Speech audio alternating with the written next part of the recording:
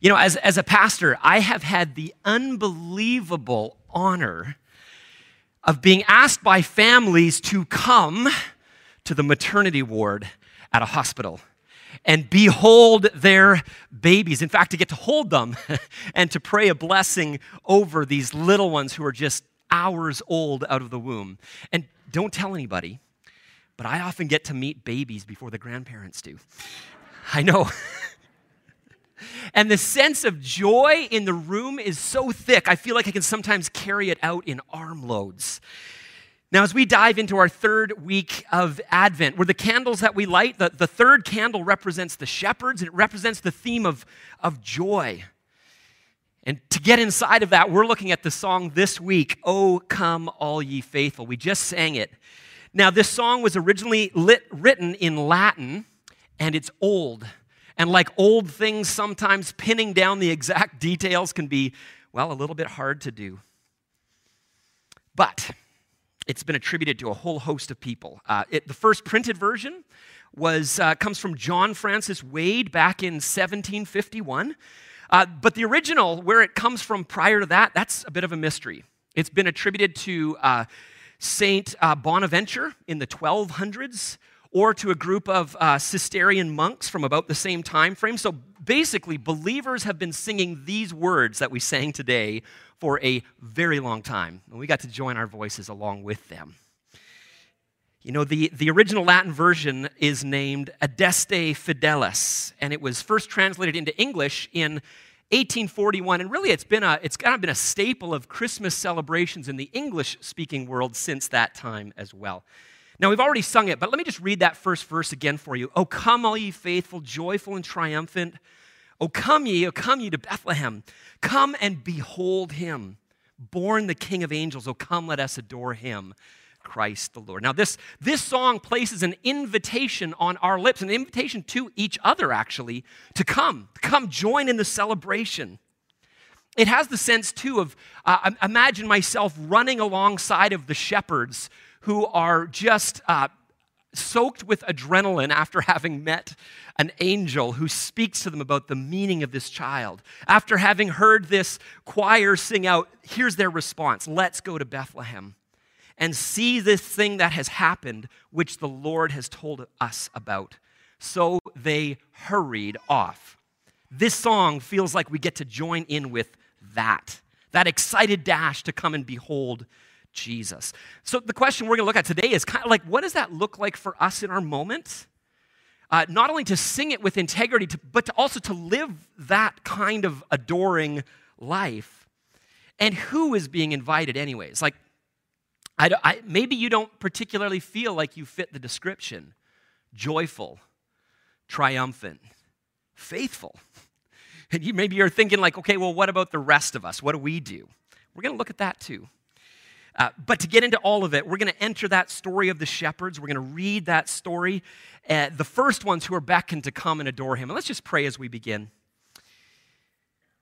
Father, Son, and Holy Spirit, we just thank you for this moment to come together as your people, to worship you together, and to hear what you have for us through this text of Scripture.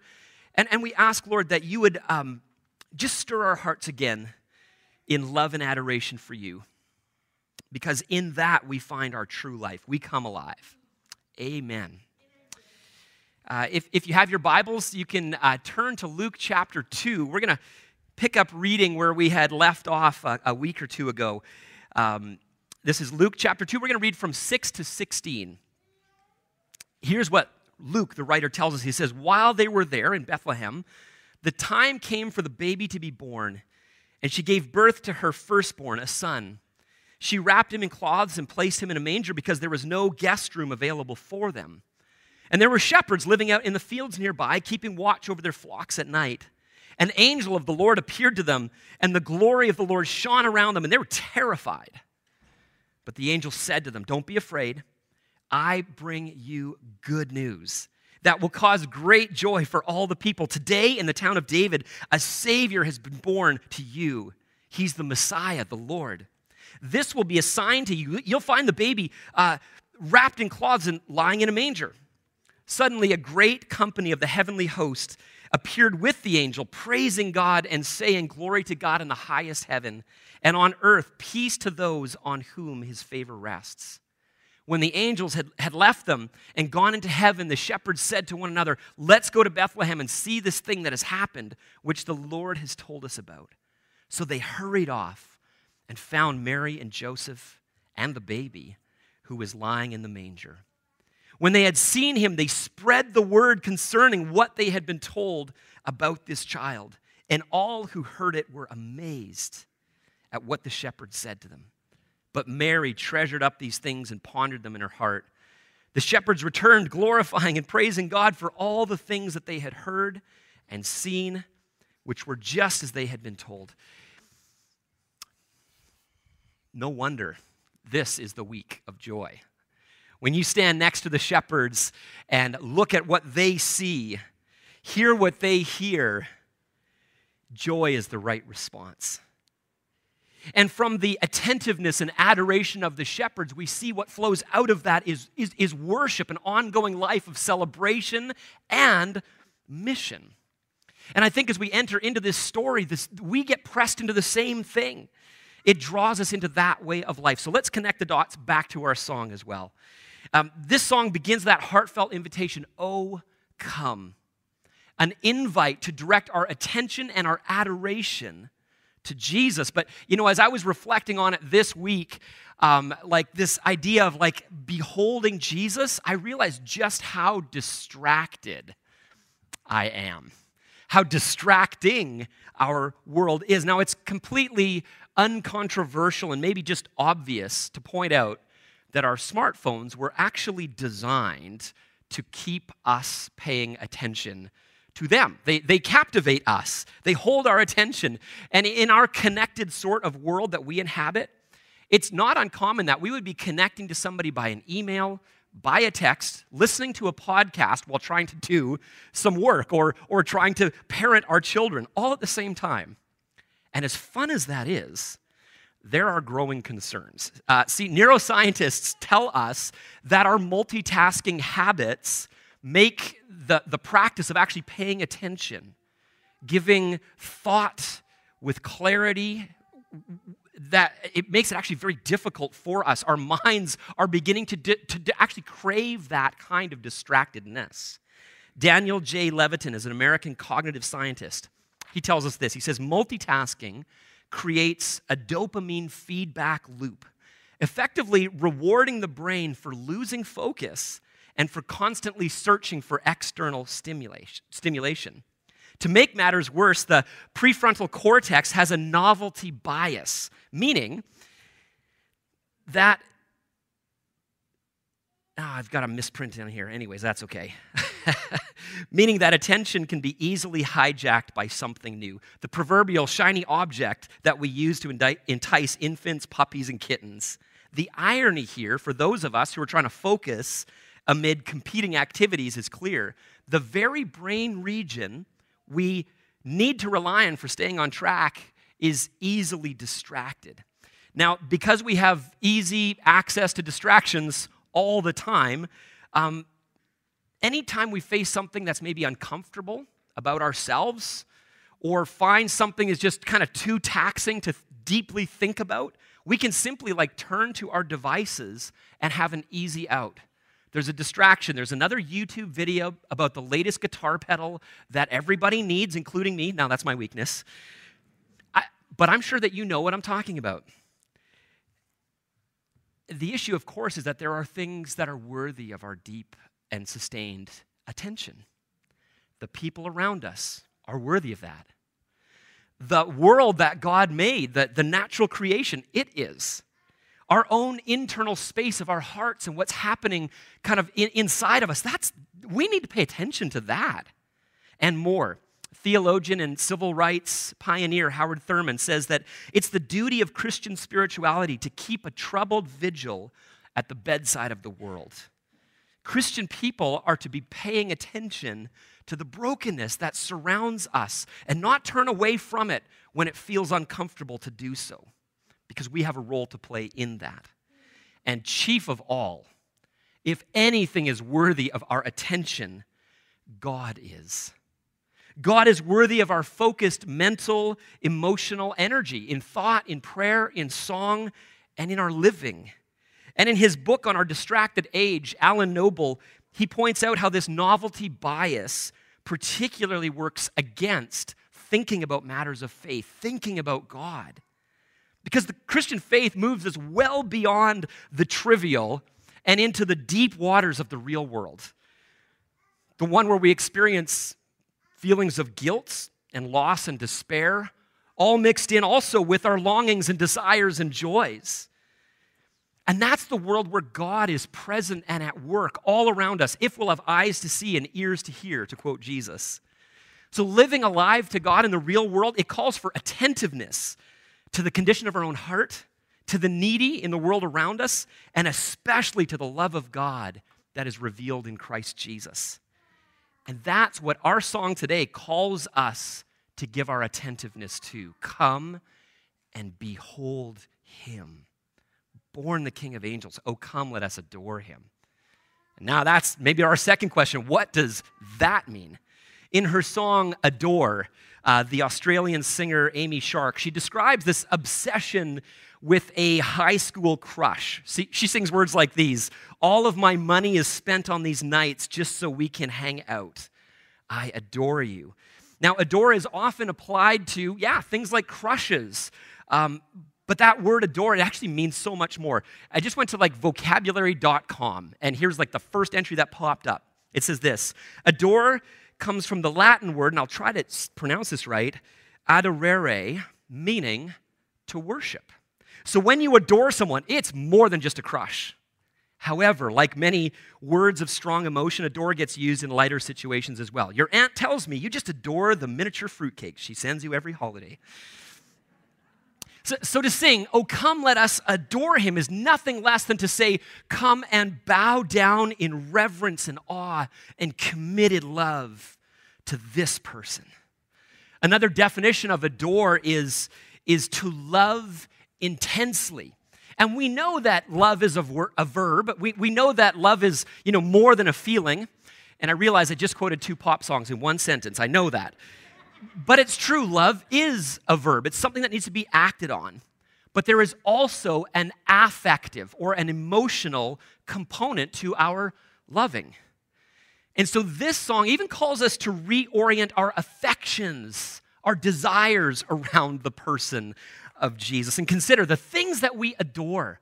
What you behold and love with your emotions and your energies, those things will set the whole course of your life. To borrow a phrase from James K.A. Smith, he says, you are what you love. What does he mean by that?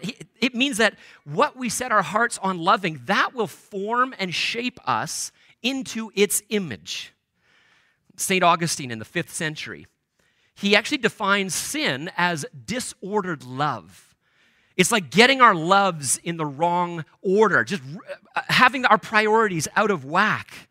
It's like this: if I love my job more than I love my wife and my kids, that will disintegrate my family life. It will fall apart. My family will know it. They'll feel it. They'll sense it. And that will cause breakdown in our family, because they are not meant to be loved less than my job, but more so. God has created an order to the world in that sense. Or if I love my family, my wife and my kids, if I love them more than I love God, that too will lead to disintegration. I will end up expecting them to fill my soul. I will be putting enormous pressure on them to be my God, crushing pressure actually, because only God can fill my heart. Only God can be God to me. Do you see how that works? We were made to worship. We all have affections that are in a certain direction, but we were made to worship God as first and best. Our song with that call to, oh, come and adore him, it reminds me of the sort of language we see over and over again in the Psalms. Listen to Psalm 95. We read, come, let us worship and bow down. Let us kneel before the Lord our Maker, for he is our God, and we are the people of his pasture, the flock under his care. Now, in the biblical record, only God alone is to be worshiped. And that leads us to the reason why we would behold Jesus and worship him. See, the baby that's wrapped in cloths and lying in a manger is none other than the Lord our Maker, for he is God. He is the Word of the Father, as we sang, now in flesh appearing. That's how the song ends. And that line comes from what we read in the Gospel of John. Right at the very first verse says, "In the beginning was the Word, and the Word was with God, and the Word was God." And then he goes on to say, "The Word became flesh and dwelt among us." As the shepherds peer into the face of this baby lying in the manger, they are actually and truly meeting their Maker. Maybe one of the reasons that it was specifically shepherds who were first given the meaning of this baby was to highlight the significant role that Jesus had come to take up. That he came to be the shepherd of his people. Indeed, Jesus calls himself the Good Shepherd who would lay down his life for his sheep. So imagine the scene, the shepherds. They come running to meet the one who ultimately came to be their shepherd, our shepherd. And the beautiful twist is this, that the shepherd, Jesus, had actually come to find them and to lead them and us home. As the angels go on to announce, they say, "Today in the town of David, a Savior has been born to you. He is the Messiah, the Lord." Now, in hearing that, we also hear that the world needs a Savior. As one pastor puts it, the Christmas story tells us that we need help. The Christmas story tells us that spiritual need and spiritual dependency are universal and inescapable, and more too. The Christmas story introduces us to the ultimate helper. And so when we turn in trust to Jesus, when we rely on him, our good shepherd, we come to find life in its fullness. The ultimate reason we come to adore him is because he is our good shepherd. He is the King of all. And so in a distracted world, let's talk about how we can practice this. In a distracted world, like how do we learn to be attentive? How do we learn to adore Jesus? And there are many practices that we could talk about this morning, but here's one that's particularly relevant. You might find this totally obvious, but it was just maybe again this week that I was caught up in the beauty and the significance of the reality, that nativity scene that you see. You know, the figurines that you set up on the mantelpiece, or people like make them on their lawns, and that kind of scene. It is a worship gathering. This is a picture of heaven and nature singing. It's every part of creation bowing down in worship to Jesus, from the angel to the star to the animals, the shepherds, and even Mary and Joseph themselves.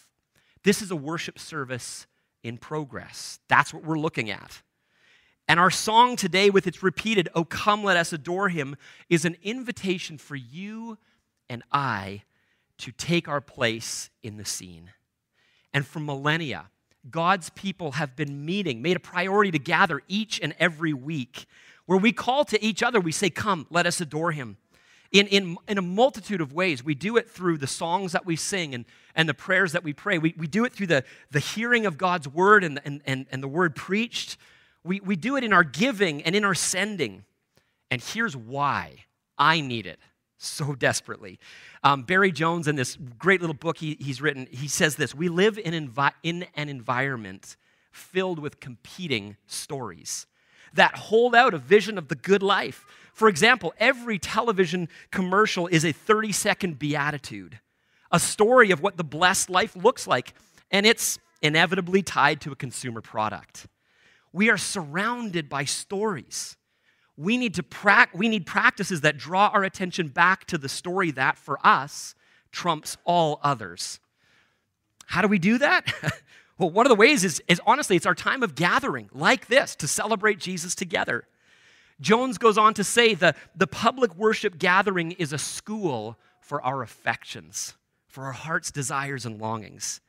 A space in our lives where we take our eyes off of the things that we love more than we ought to, and we put them, as it were, on the one who we ought to love more than we do. So our weekly gatherings, to borrow a phrase from Walter Brueggemann, they are a subversive reimagining of reality. By rehearsing the story of God's love and God's reign, what Jesus calls the kingdom of God, we soak our imaginations in a vision of the world that God is bringing. And that new imagination is necessary because we can't embody a way of life that we can't imagine, that we can't picture. So I need the weekly worship gathering. I need it because my tendency is to elevate other things. It's to put things out of order. That's the tendency of my heart. And when we behold and adore Jesus, it's like adjusting the lens on my binoculars. I begin to see things with clarity again. I begin to see reality as it actually is.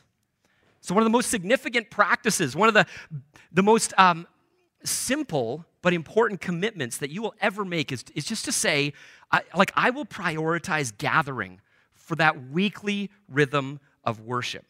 And then to fully engage my heart and mind and body as I do it. See, because the habits that we form end up forming us. So the question is, where do you want to be formed? But all this brings us up against an interesting challenge when it comes to the praise of God. For the Bible suggests that God somehow desires our praise. It's almost like he's saying, you ought to adore me. Which when you say it out loud, maybe you hear it too. It just sounds kind of the opposite of what we might expect from the one who describes himself as humble and meek. Maybe you've wrestled with that. If so, you're in good company. It's one of the things that C.S. Lewis, the Oxford professor and well-known author, he describes it as one of his early objections to the Christian faith. Sam Storms, he wrote this column on it, and he says, as a young man, Lewis was more than a little agitated by the persistent demand, especially in the Psalms, that we all praise God. Lewis was threatened with a picture of God in which he appeared as little better than a vain woman demanding compliments. Thanking God for his gifts, that was one thing. But this perpetual eulogy, that was more than Lewis could stomach. And so Lewis, once he became a Christian, he ended up writing a book on the Psalms. And he addresses the question like, why do we worship a God who needs nothing? Indeed, how do we even do that? Here's what Lewis came to see. He says, but the most obvious fact about praise, whether of God or anything, strangely escaped me. I thought of it in terms of like compliment, approval, or the giving of honor. I had never noticed that all enjoyment spontaneously overflows into praise. And he goes on to say, unless like shyness or the fear of boring others has deliberately brought it into check. So Lewis is saying praise is what enjoyment just spontaneously flows out into. And that makes sense, right? Lewis goes on to illustrate what he means. He says this, the world rings with praise. Lovers praise their mistresses, like think of Romeo and Juliet and vice versa. Readers, their favorite poets. Walkers praise the countryside. Players praise their favorite game. Praise of weather, wines, dishes, actors, motors, horses, colleges, countries, historical personages, children, flowers, mountains, rare stamps. My favorite, rare beetles. Even sometimes politicians or scholars. Now, maybe your list of what you spontaneously praise looks different, or there's other things on the list for you. But you get the point, right? There's more as well. He goes on to say, I had not noticed either that just as men spontaneously praise what they value, so they spontaneously urge us to join them in praising it. Isn't she lovely? Wasn't it glorious? Don't you think it's magnificent? So to sing, "Oh, come, let us adore him," to each other, to the angels, to the rest of creation is essentially saying, look at what God has done. He's come near. He's come to save us. Isn't he amazing? Isn't he worthy of our deepest devotion? And then Lewis finally says, I think we delight to praise what we enjoy because the praise not merely expresses, but completes the enjoyment. This is really important. He says it's not out of compliment that lovers keep on telling one another how beautiful they are. The delight is incomplete until it's expressed. It's frustrating to have discovered a new author and not be able to tell anyone how good he is. To come suddenly at the turn of the road upon some mountain valley of unexpected grandeur and then have to keep silent because the people with you care for it no more than for a tin can in the ditch, to hear a good joke and find no one to share it with. You see what he's saying? When we encounter what's good and beautiful and life-giving, especially when we come to know Jesus as our saving King, the Good Shepherd, to adore him, the one who moves heaven and earth to make us whole, we can't help but to celebrate it. And not only that, to call others to join in as well. And it's that part in sharing what we love, as Lewis points out, it completes our enjoyment of God. Do you know why you exist? I think the Westminster Shorter Catechism is so helpful. Like, we exist to glorify God, to praise him, to lift him up, and to enjoy him forever. So our praise of God is a part of our enjoyment of him. It's to share in saying yes, God, and yes, God to each other. God actually gives us what our hearts most deeply long for when we praise him and when we call others to join in with that. And that's what happens with the shepherds. We heard that in the story. In their joy, they've met the baby. They've beheld in him the face of God himself.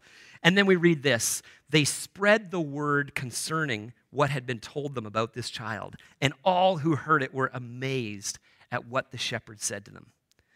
It's like they had to share it. They were compelled to. Their enjoyment of this moment wasn't complete until they told their friends and their neighbors and the whole rest of the town. And that's the same for us as well. So these shepherds, it turns out, they are essentially the first evangelists. They're the first ones who run out into the world to share the good news that a Savior has been born to you. And notice, God entrusts this message to a group of people who have no theological degrees. I'm guessing they might not even be the most eloquent people around. And yet, as we saw last week, God delights to do his work through the things we would least likely think he would. And that news they had, they share it freely. And you and I get to carry that forward as well. That's why we run events in the community like we did this last week, that 60-plus gathering. That was to share in the joy with our friends as well as we sang these songs. It's why we did the night in Bethlehem on Friday. Man, what a good night. That was so much fun, and so many people from our community came. It's why we'd encourage you to invite your neighbors to join us for our Christmas Eve service. It's why we run Alpha. It's why we even try to make our worship services understandable for those who are maybe coming just to discover, is this really true? What is this Jesus, this Christianity thing all about? And it's also why we want to equip every single person who follows Jesus with tools to be able to share that faith in ways that are winsome and helpful to those in your circle as well. And I know when people hear the word evangelism, sometimes there's just this, like, I don't want to have anything to do with that. It seems terrifying. It seems like a huge social risk. Like you might be saying, like, if I went into my workplace and I talked about Jesus, if I gossiped the gospel in conversation, people would think I was crazy. They would think that I'm one of those nuts that they see in the movies. That's just not me. And okay, I get that. A friend of mine who's been considering Christian faith recently said to me, if I became a Christian, I would see it as part of my mission to change the perception that basically all of my friends and families have about Christianity. It was because his Christian friends were willing just to say, would you come and check something out? Would you look into Jesus with me? That he got the opportunity to do that. They were sharing their joy. And when I asked him, he said he was really happy to be associated with Summit Drive. He'd been hanging out with us for about a year. And see, that's a big part of our mission, is to demonstrate the truth of Jesus through the work of Jesus in us as a body. Jesus himself said, people will know that you're my followers because of the way you love. That's how we will be known. And so when we behold him, when we too, like the shepherds in this story, want everyone else to, when we behold him, we will want everyone else to know him as well. So who's invited? Let's just end with this today. Where do you find yourself? Are you running next to the shepherds full of joy and awe and taking that news back with you into your neighborhoods? I know that many of you are, and that's fantastic. But I also know it's not always that simple. we often carry this joy in our hearts along with the heartaches and the fears and the doubts too. And sometimes we find ourselves living in a sort of weariness that seems to not fit the tone of this song at all. Like maybe that first line was your hang-up today. Come, all ye faithful, joyful, triumphant. Some of you might have been thinking, me? Not so much. There's a woman named Lisa Clow, and she tells her story. She says this, I was struggling. It had been a year and a half. Finances were stressful. I miscarried twins. And on top of it, I was battling a deep relational bitterness. My church was having their annual service where they kick off the Christmas season with carols and special songs, and I, for once, was not singing. I told them that I wouldn't be able to sing, but what they didn't know was that I was too overcome with shame to stand on stage before my church. That Sunday morning, I stood up at my seat as we began to sing, O come all ye faithful, and the first line of the song just clobbered me. It hit me with a giant wave of guilt. O come all ye faithful, joyful and triumphant.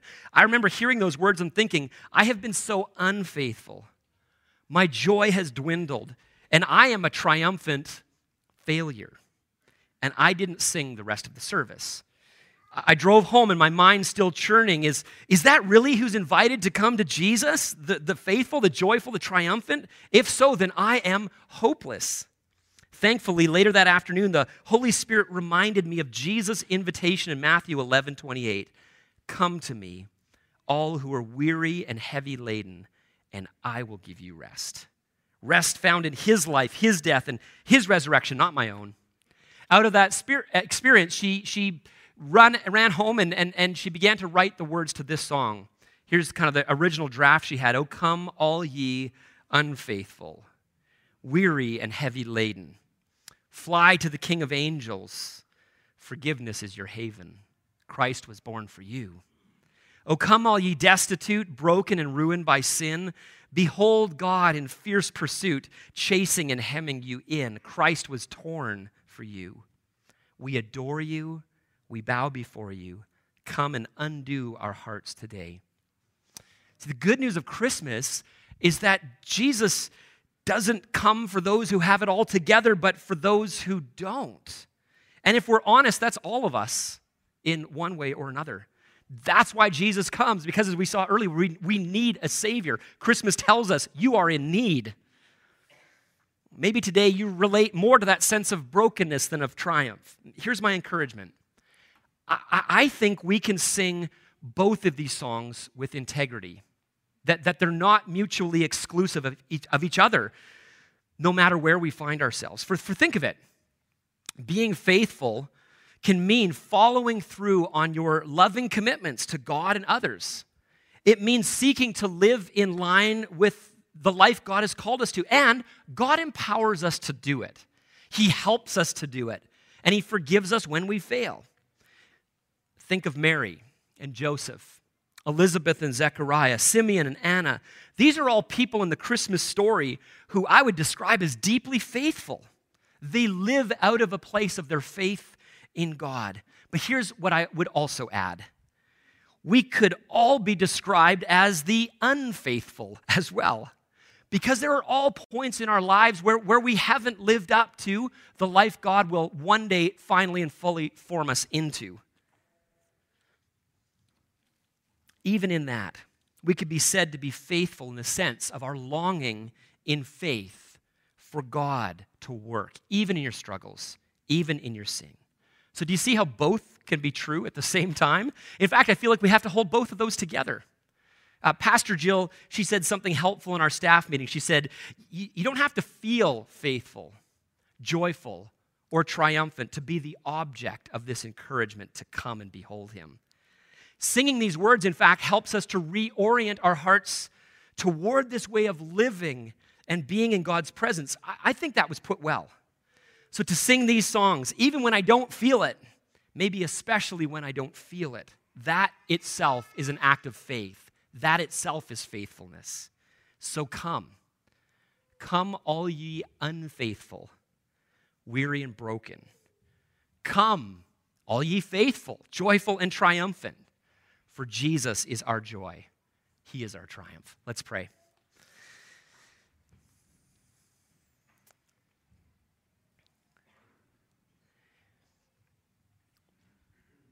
Jesus, in celebrating through this Advent season, we recognize that it's into the darkness that a light has shone.